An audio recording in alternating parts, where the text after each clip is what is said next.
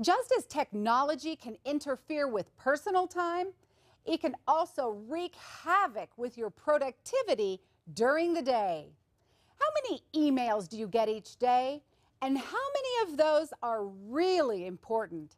If you're constantly checking your email, you're constantly interrupting otherwise productive activities to deal with issues which 9 times out of 10 aren't important. Even if it only takes you a second to read a message, you're still derailing your train of thought and wasting several minutes to get back on track. You'll be amazed at how much you can get done when you say no to all the little technological distractions competing for your attention. Turn off your email alerts or close your email completely. Check at regular intervals as few times as possible. The big differentiating factor is control.